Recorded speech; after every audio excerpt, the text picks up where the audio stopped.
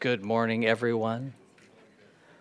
Welcome to Calvary Chapel, Sydney. It's a blessing to have you along, and we will be having a baptism today at Bob's. So afterwards, come on by. He says snags are on offer, so it should be cool. We're going to be in Job 42, concluding the study, which has been really cool. I've been so blessed by going through this passage and just considering our great and awesome God, how good he is, how faithful, how awesome.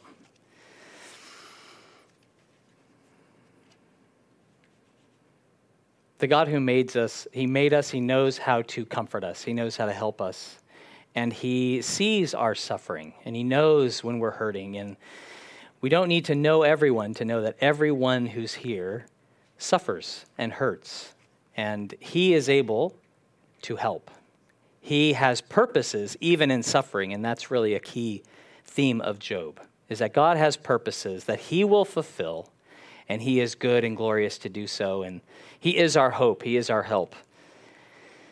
In seasons of suffering, we can often be content with small improvements. We just want a little answer to our question, or Jacob, he said, hey, sons, go down to Egypt and buy a little grain.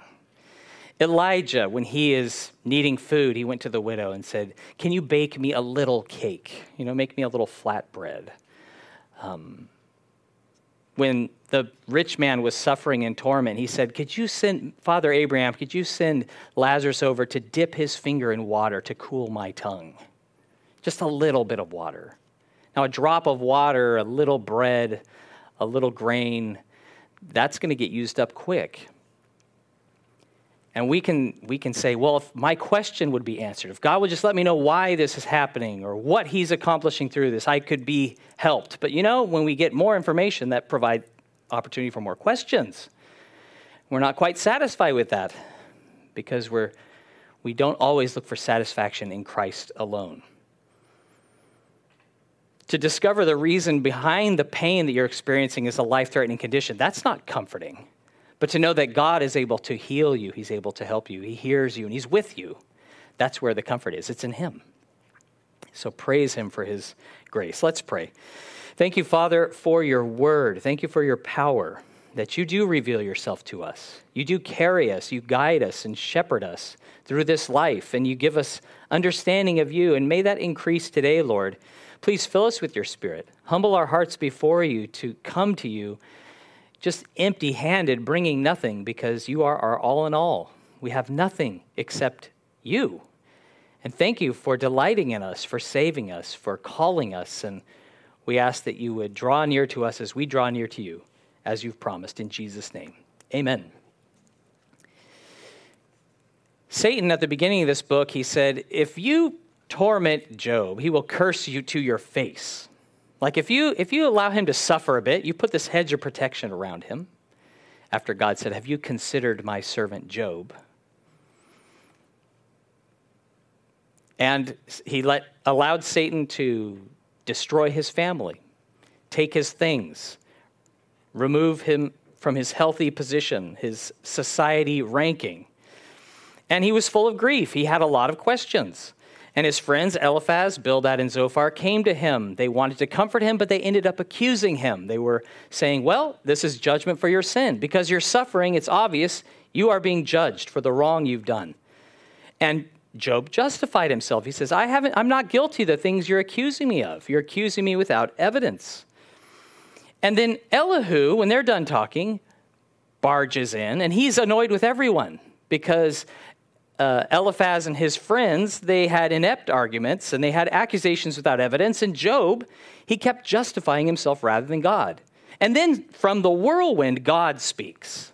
And he just overrules everybody. He starts asking them questions about the universe and the earth he created and the animals he designed and how they know to do things. And the conclusion of this book is greater than just answering our questions of why we suffer, why God would allow it, but the presence of God, he dissolves our worries and our cares.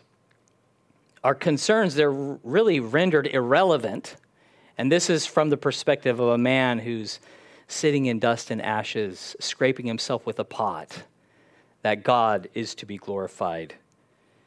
He is gracious and good. How patient, how good he is. Job 42, starting in verse 1. Then Job answered the Lord and said, I know that you can do everything, and that no purpose of yours can be withheld from you. You asked, who is this who hides counsel without knowledge? Therefore I have uttered what I did not understand, things too wonderful for me, which I did not know. By this revelation of God, Job was brought to this place of humility, of agreement with God, who created the earth, who placed the sun in the heavens, established the sea, created the living creatures.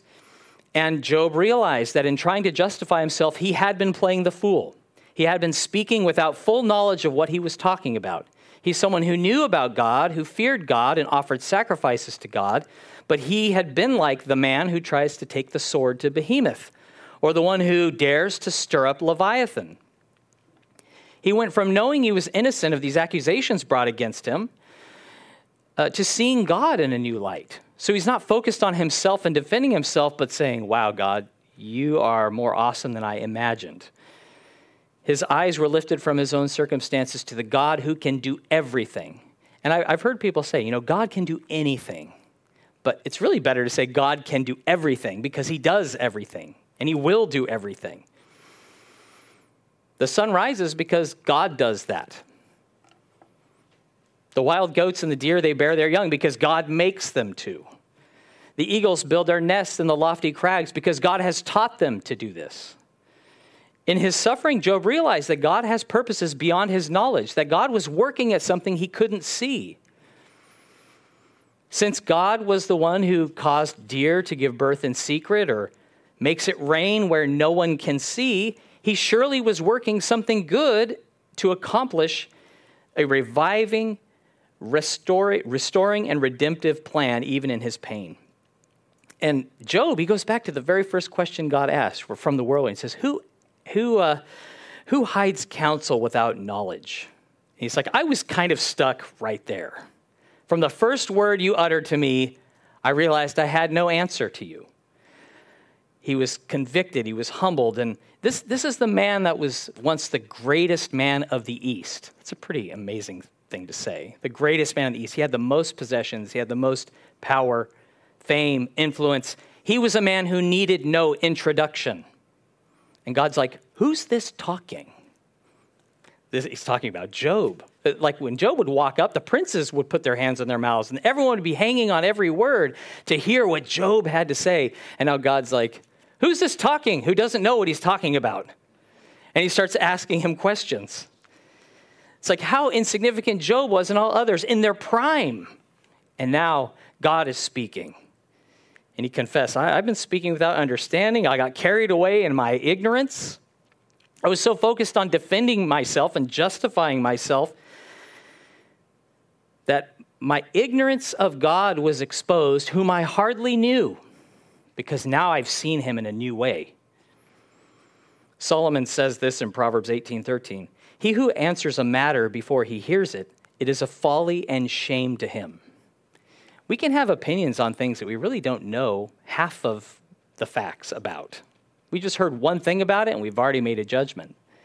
And Job had some opinions. He had some very strong opinions that he was very free to voice, but then God spoke and it silenced him. He was ignorant of God's ways. He admitted that he was guilty of concealing counsel under the guise of providing it. And in one sentence, God did what his friends could not do. He humbled Job. Just ask him a question. That was enough. Continuing in verse 4, listen, please, and let me speak. You said, I will question you, and you shall answer me. I have heard of you by the hearing of the ear, but now my eye sees you. Therefore, I abhor myself and repent in dust and ashes. Quite a different tone in Job's voice here. He initially demanded an explanation from God. He demanded justice from God. He's like, I want God to hear my case. I want to bring it before him. I want justice. But now he sees the folly of his pride, that was a ridiculous demand put upon God, who had every right and power to demand answers from him, not him demanding answers from God. See the difference here for Job? He says, this is a God I had heard about, but now I've seen him.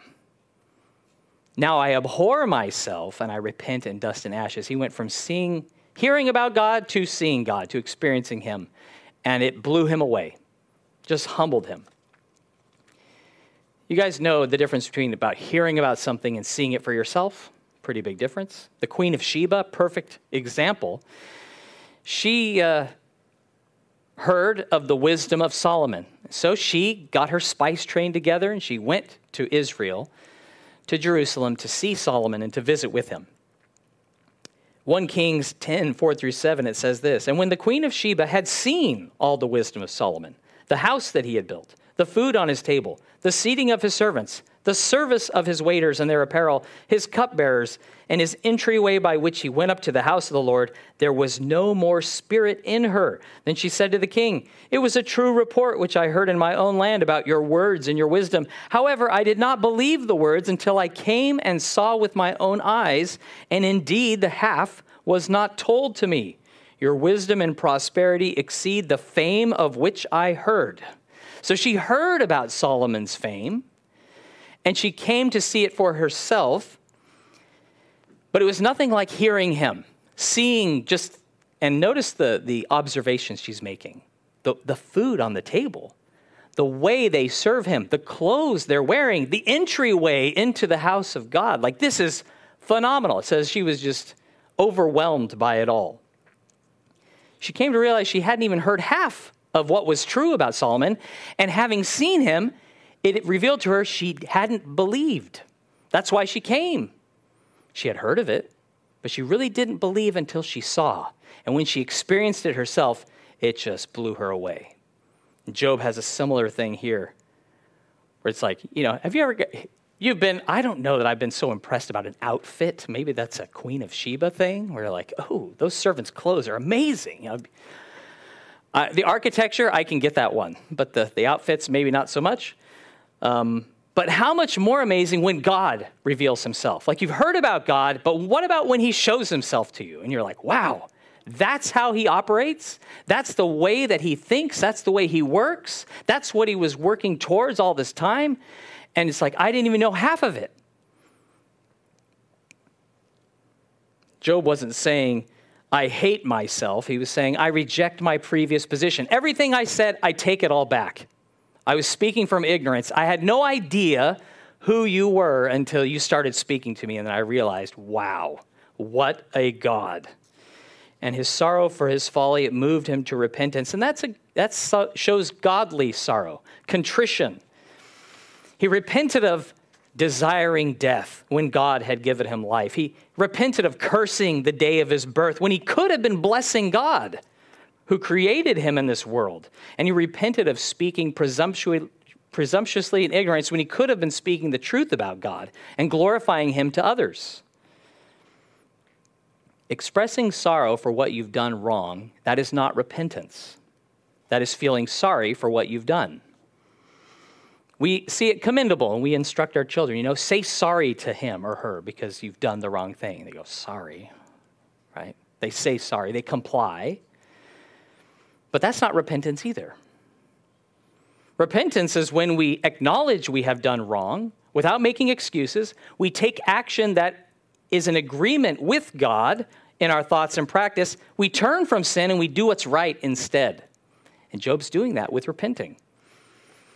Paul had written a letter to the Corinthian church rebuking them for their sin. And he wrote later in 2 Corinthians 7:9, "Now I rejoice, not that you were made sorry, but that your sorrow led to repentance. For you were made sorry in a godly manner, that you might suffer loss from us in nothing." We can be pleased when someone feels sorry. Like, you're not even sorry. You should feel sorry. They don't feel sorry. But God wants to see repentance because that shows godly sorrow. That shows sorrow that is moving someone to having a changed heart before the Lord, willing to be changed by God, to draw near to him. We ought to be sorry when we do wrong, like we've done the wrong thing. But it's godly sorrow that leads to repentance. The sorrow of this world, it leads to death, not to drawing closer to God.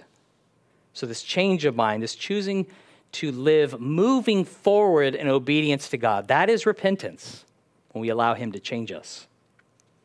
Without God revealing himself to us, repentance would be impossible. We couldn't possibly do it because we need God to repent. We need him to be righteous and him to help us to humble ourselves before him. And as believers, we have the opportunity to repent and the responsibility to repent and to keep repenting when we're made aware of our sin. When our mouths are murmuring or complaining, sin could be the culprit in our hearts that we should be quick to repent of.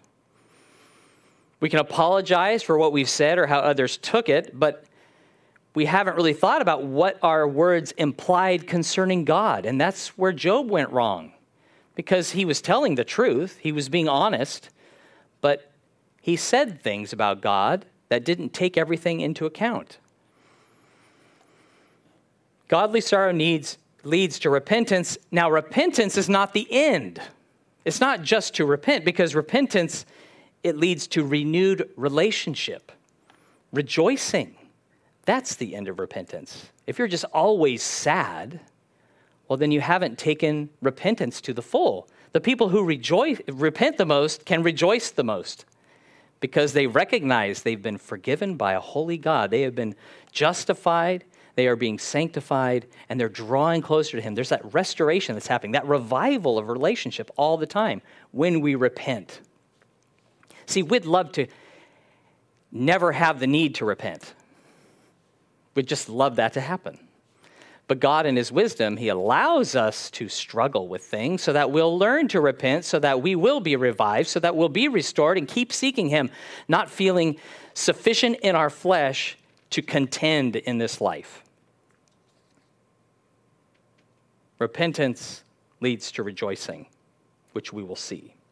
Verse 7, and so it was, after the Lord had spoken these words to Job, that the Lord said to Eliphaz the Temanite, my wrath is aroused against you and your two friends, for you have not spoken of me what is right, as my servant Job has. Now therefore, take for yourselves 7 bulls and 7 rams, go to my servant Job, and offer up for yourselves a burnt offering.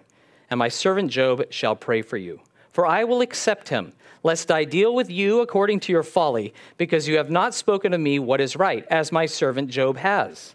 So Eliphaz the Temanite, and Bildad the Shuhite, and Zophar the Naamathite went and did as the Lord commanded them, for the Lord had accepted Job.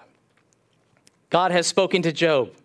Job has answered with repentance, and now he addresses Eliphaz, Bildad, and Zophar. And he says, my wrath is stirred up against you, because you have not spoken what is right, as my servant Job has.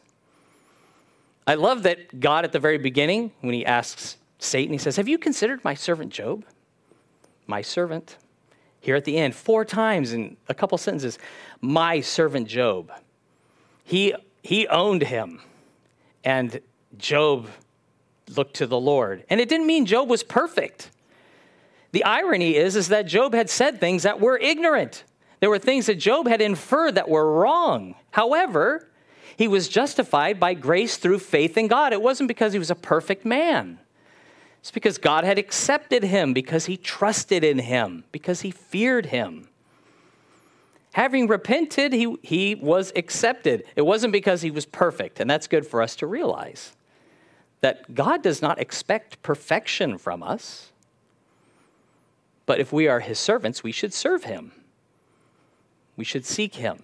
We should humble ourselves before him. He demonstrated that he was God's servant by how he responded when spoken to by God. See, they played God with his situation. They were telling him what God was doing and why God was doing it when they didn't know either. They didn't realize that God's purposes included to chasten Job for his pride, to overthrow the accusation of Satan against Job, to show the triumph of faith in God, to reveal God's power to all. God was working with all those things and much more, not just to punish him. Now, Job is placed by God as in the position of a mediator over his friends who accused him of doing wrong. Now he's going to be involved in their restoration. Pretty cool. He'd been accepted by God. They had accused him, but God had accepted him. No sacrifice they offered could be acceptable to God because they weren't acceptable to him.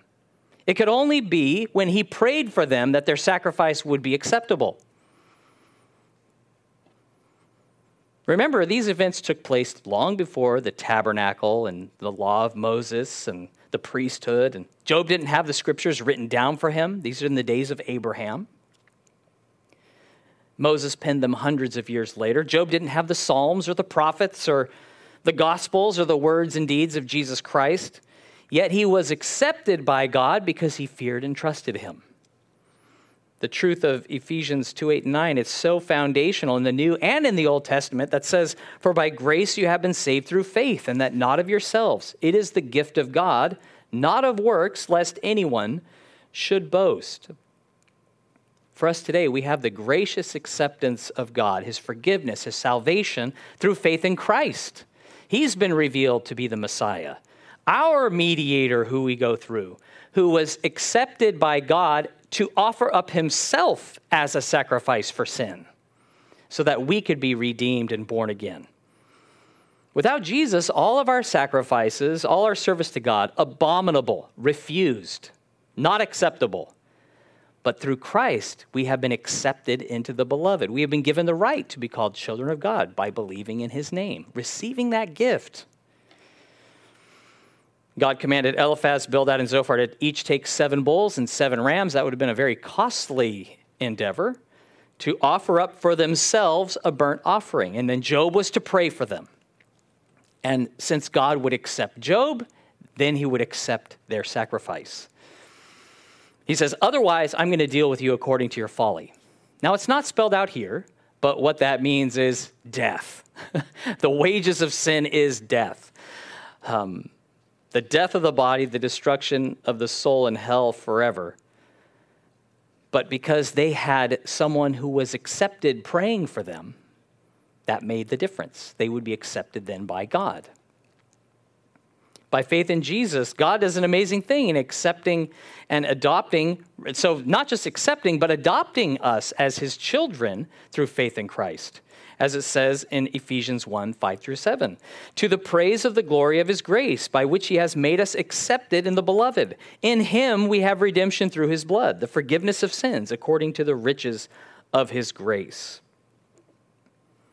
Having been accepted by God, then we seek to labor to do the things that are acceptable to him. We seek to please him. And we often fail in these efforts, don't we? Sometimes that's not even our aim. We've lost sight of, or even forgot about what pleases God. In that moment, we can be like Job. We're trying to defend ourselves. We're trying to make our point. We can be arguing, complaining, but this is where repentance plays an important part in reviving relationship with God by humbling ourselves in repentance. And it says Job's 3 friends, they did as God commanded them, for the Lord had accepted Job. These men came to him hoping to comfort. They turned into accusers. And God revealed that he was more interested than just justice. Because you can see like God's just and just have that be the overriding thing in your mind, which is totally true. But he's also compassionate. He's also merciful. He's long-suffering. He's gracious to those who humble themselves before him and ironically employ Job in their restoration. It's like God could have brought the full fury of their sin upon them. He could have unleashed Satan upon them as well. But he accepted their offering, their atonement, because Job prayed for them. Job 42, verse 10. "And the Lord restored Job's losses when he prayed for his friends. Indeed, the Lord gave Job twice as much as he had before. Then all his brothers, all his sisters, all those who had been his acquaintances before, came to him and ate food with him in his house. And they consoled him and comforted him for all the adversity that the Lord had brought upon him. Each one gave him a piece of silver and each a ring of gold." Job's forgiveness, his prayer for his friends, it made way for his own restoration. Isn't that powerful to consider? That in praying for his friends, that was the way that he too would be restored? He had suffered the loss of his health, his wealth, his social standing. God gave him double of what he had previously. If you go to the beginning of the book, you see that everything that he has now is doubled to what he had previously. And he was doubly aware, I'm sure, that the God who gives can also take away. And he was generous with the things that God gave, recognizing that fully. And let's not miss that connection between Job's restoration and obedient prayer to God. And what if he is like, you know what? I don't really think my friends have understood how rude they were to me and how much they hurt me. So I'm going to teach them a lesson by not praying for them. That would not have gone well. And I wonder, like, how often have I or have we restrained God's hand from blessing us because we've not been willing to humble ourselves in prayer to pray for someone else as he leads? James 5:16, it says, confess your trespasses to one another and pray for one another that you may be healed. The effective, fervent prayer of a righteous man avails much. Job's healing, it didn't come from other people praying for him. It came from him praying for others. Spiritually restored, physically restored, financially restored. And there was no promise of any of these things at the onset. He wasn't said, if you pray for your friends, these are the benefits you will receive, Job. So weigh it out and consider, should you pray for them or not? No, God just told him he'll pray for you. And he did. And God restored him. All by grace. He didn't earn it. God gave it to him because he loves him. All the power is in God who hears prayer, who answers it. And this text really brings out so clearly how desolate and ostracized Job was during his trial, because I'm like, he had many brothers, he had many sisters, he had acquaintances. Where were they when he was hurting? They weren't around. They weren't there. But here they come. He had alluded to what God did in Job 19:13. He says, he has, speaking of God, he has removed my brothers far from me, and my acquaintances are completely estranged from me. And now he's the generous host. He's the one likely who invited them to come. He invited them to come and partake of the blessing received from the Lord. It was customary when visiting great men to bring a gift. That's mentioned by Saul and his servant when they were going to go. They're like looking for the donkeys and they couldn't find them. And they go, let's go to the seer. Samuel, oh, what do you have? Well, I've got a couple shekels or something. It was like a small amount. Oh, that's good enough. Well, we've got something to bring the man of God. That's good. This shows that Job's social standing was restored. They came to him with gifts because he was a great man. He was a man who feared the Lord. He was a man who was humble. And instead of asking, hey, where were you guys when I needed you? Where were you when I was suffering? Now that I have wealth again, you're all coming around. He didn't have that attitude at all.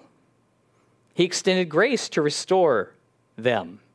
And he rejoiced in his family and friends who consoled him and who comforted him. And I imagine his three friends plus Elihu were welcome. Like they could be there. It wasn't like, everyone's invited except you guys. Because, man, that was rough. That was a rough situation. It was God who brought this adversity upon him. And that's important to note. Like he's like, God brought this adversity upon me. God afflicted me for a season. God also restored him. God blessed him.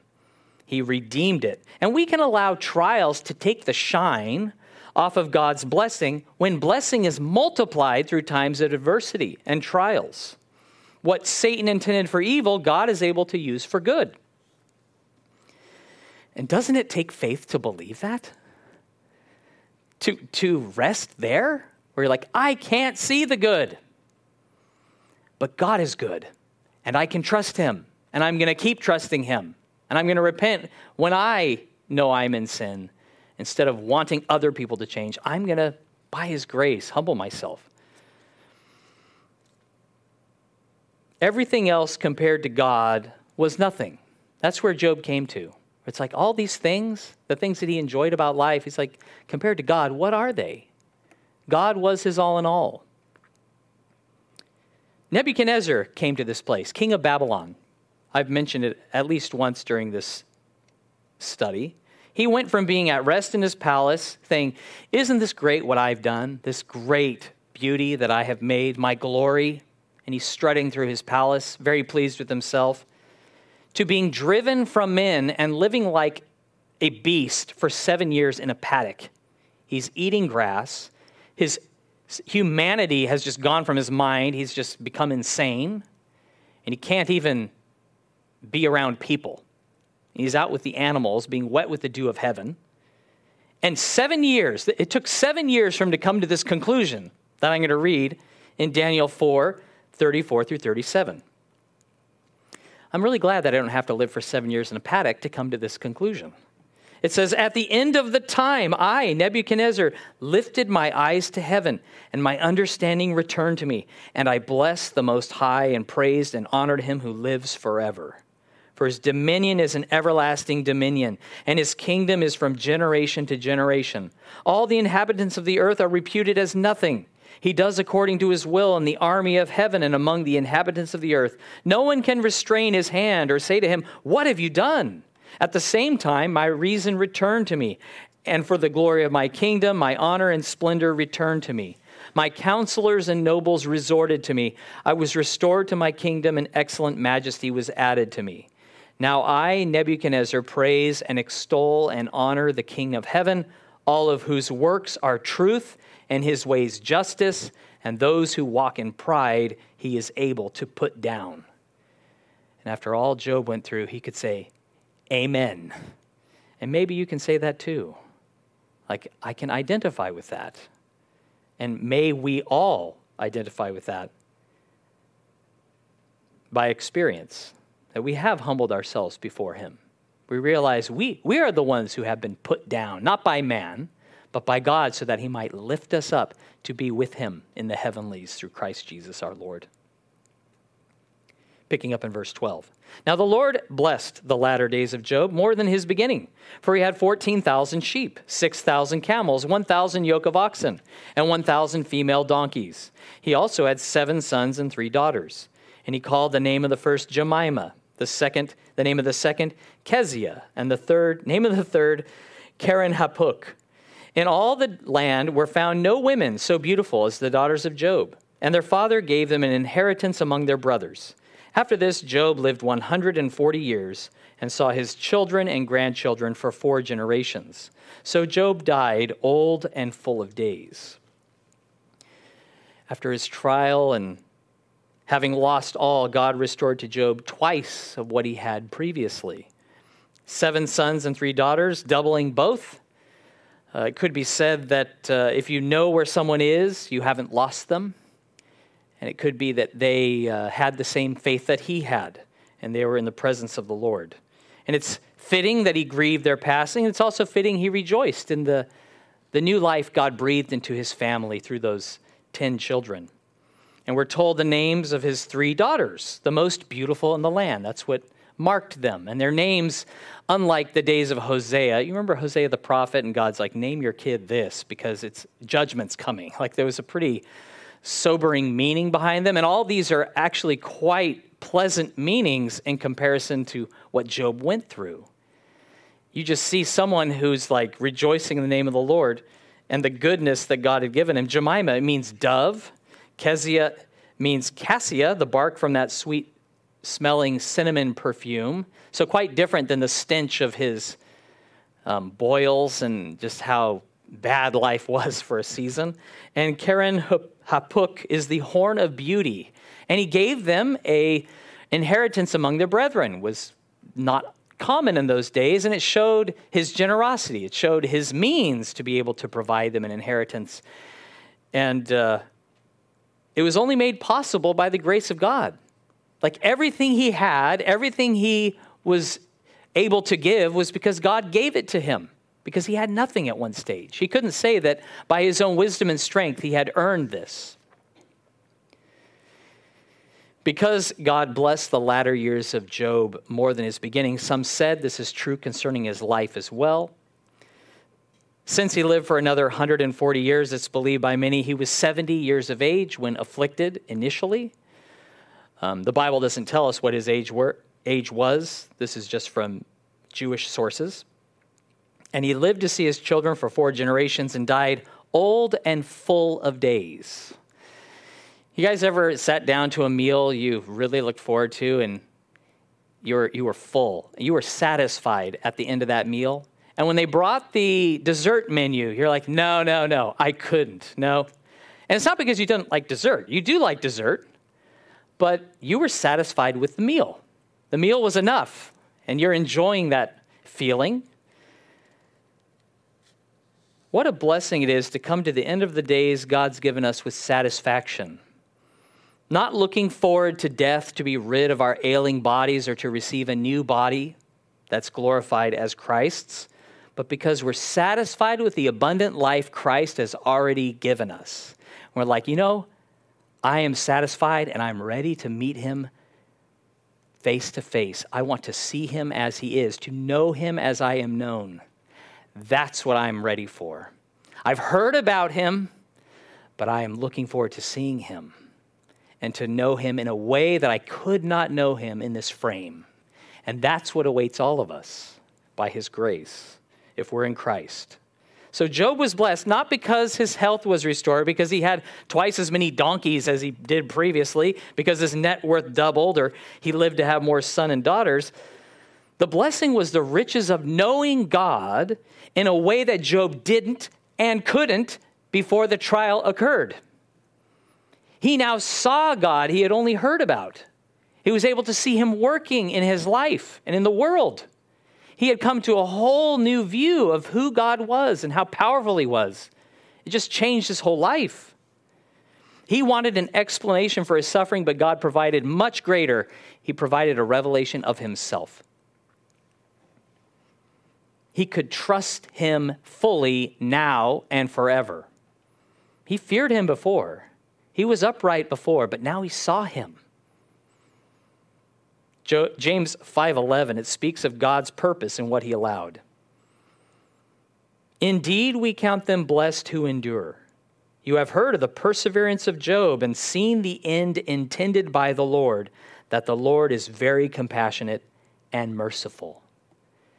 He wasn't like, I'd like to find a good excuse to double Job's net worth. No. It was so Job could learn the Lord is very compassionate and merciful. And this jars with our human thinking when we see him in his suffering, right? We're like, how could that be merciful or compassionate to let him suffer like that and for so long, to be estranged from his family, to be so sick and to have no hope? But the Lord is very gracious, very compassionate and merciful. And so knowing that God, the sovereign ruler and controller of our lives, of our future, knowing that he is very compassionate and merciful, it changes our perspective of current trials. It changes the way that we face difficulties because we realize who God is and that he has a good purpose. Even if we can't see it, even if we never know it, we can rely on him. We can hold fast to him. We can proclaim him and bless his holy name. God took away what Job had so he could give him more. He afflicted Job so that the latter days would be more blessed than the first. Let's be quick to repent if we have been dissatisfied with God or the life that he's given us. Maybe because of something he's allowed, or we've sought satisfaction in something else rather than him. We thought that real satisfaction in life is by the things we possess or by the things that we love. Turn, please, in your Bibles to Psalm 34, 8 and 9, and we'll close with these verses. And it's my prayer that this would be true concerning us. That we would follow Job's example and perseverance of faith in God because we know him. Psalm 34, 8 and 9 says this: "Oh, taste and see that the Lord is good. Blessed is the man who trusts in him. Oh, fear the Lord, you his saints. There is no want to those who fear him." What an amazing promise.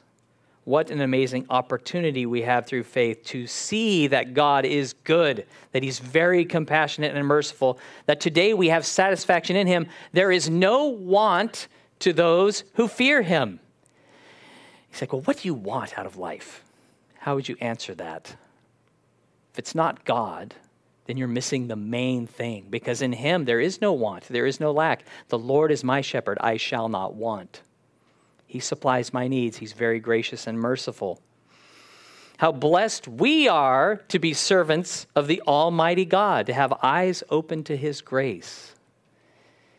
May you receive his comfort. May you receive his compassion, his mercy, and proclaim him through your obedience and faith to him. Just praise God for who he is and all he's done. Let's pray. Thank you, Lord, for this testimony in your word of Job, the things that you were accomplishing even in terrible trials, and that you have redeeming and restoring ways that are beyond our comprehension. Lord, we would never wish what Job faced on anyone, and yet you purposed it because you knew the end that you intended. And Lord, I pray for my brothers and sisters that we would be looking to you. We would trust and believe there is no want to those who fear you. That we would learn from this example, that we would lay it to heart, and that we would draw near to you in faith, knowing that you are good, that you are compassionate, that you are glorious. And Lord, who can question you as if you've done wrong? Thank you for giving us every reason to humble ourselves before you, and that you help us to humble ourselves. I pray we would do so, and that we would be those who are quick to repent, quick to rejoice in your forgiveness and in the new life you've given us through Christ Jesus. Lord, I pray that you would uphold us, you would continue to provide for our needs, and you would open our eyes to see you, that we'd go from just hearing about you to seeing you ourselves. And thank you that there's no lack for any who trust you. In Jesus' name, amen.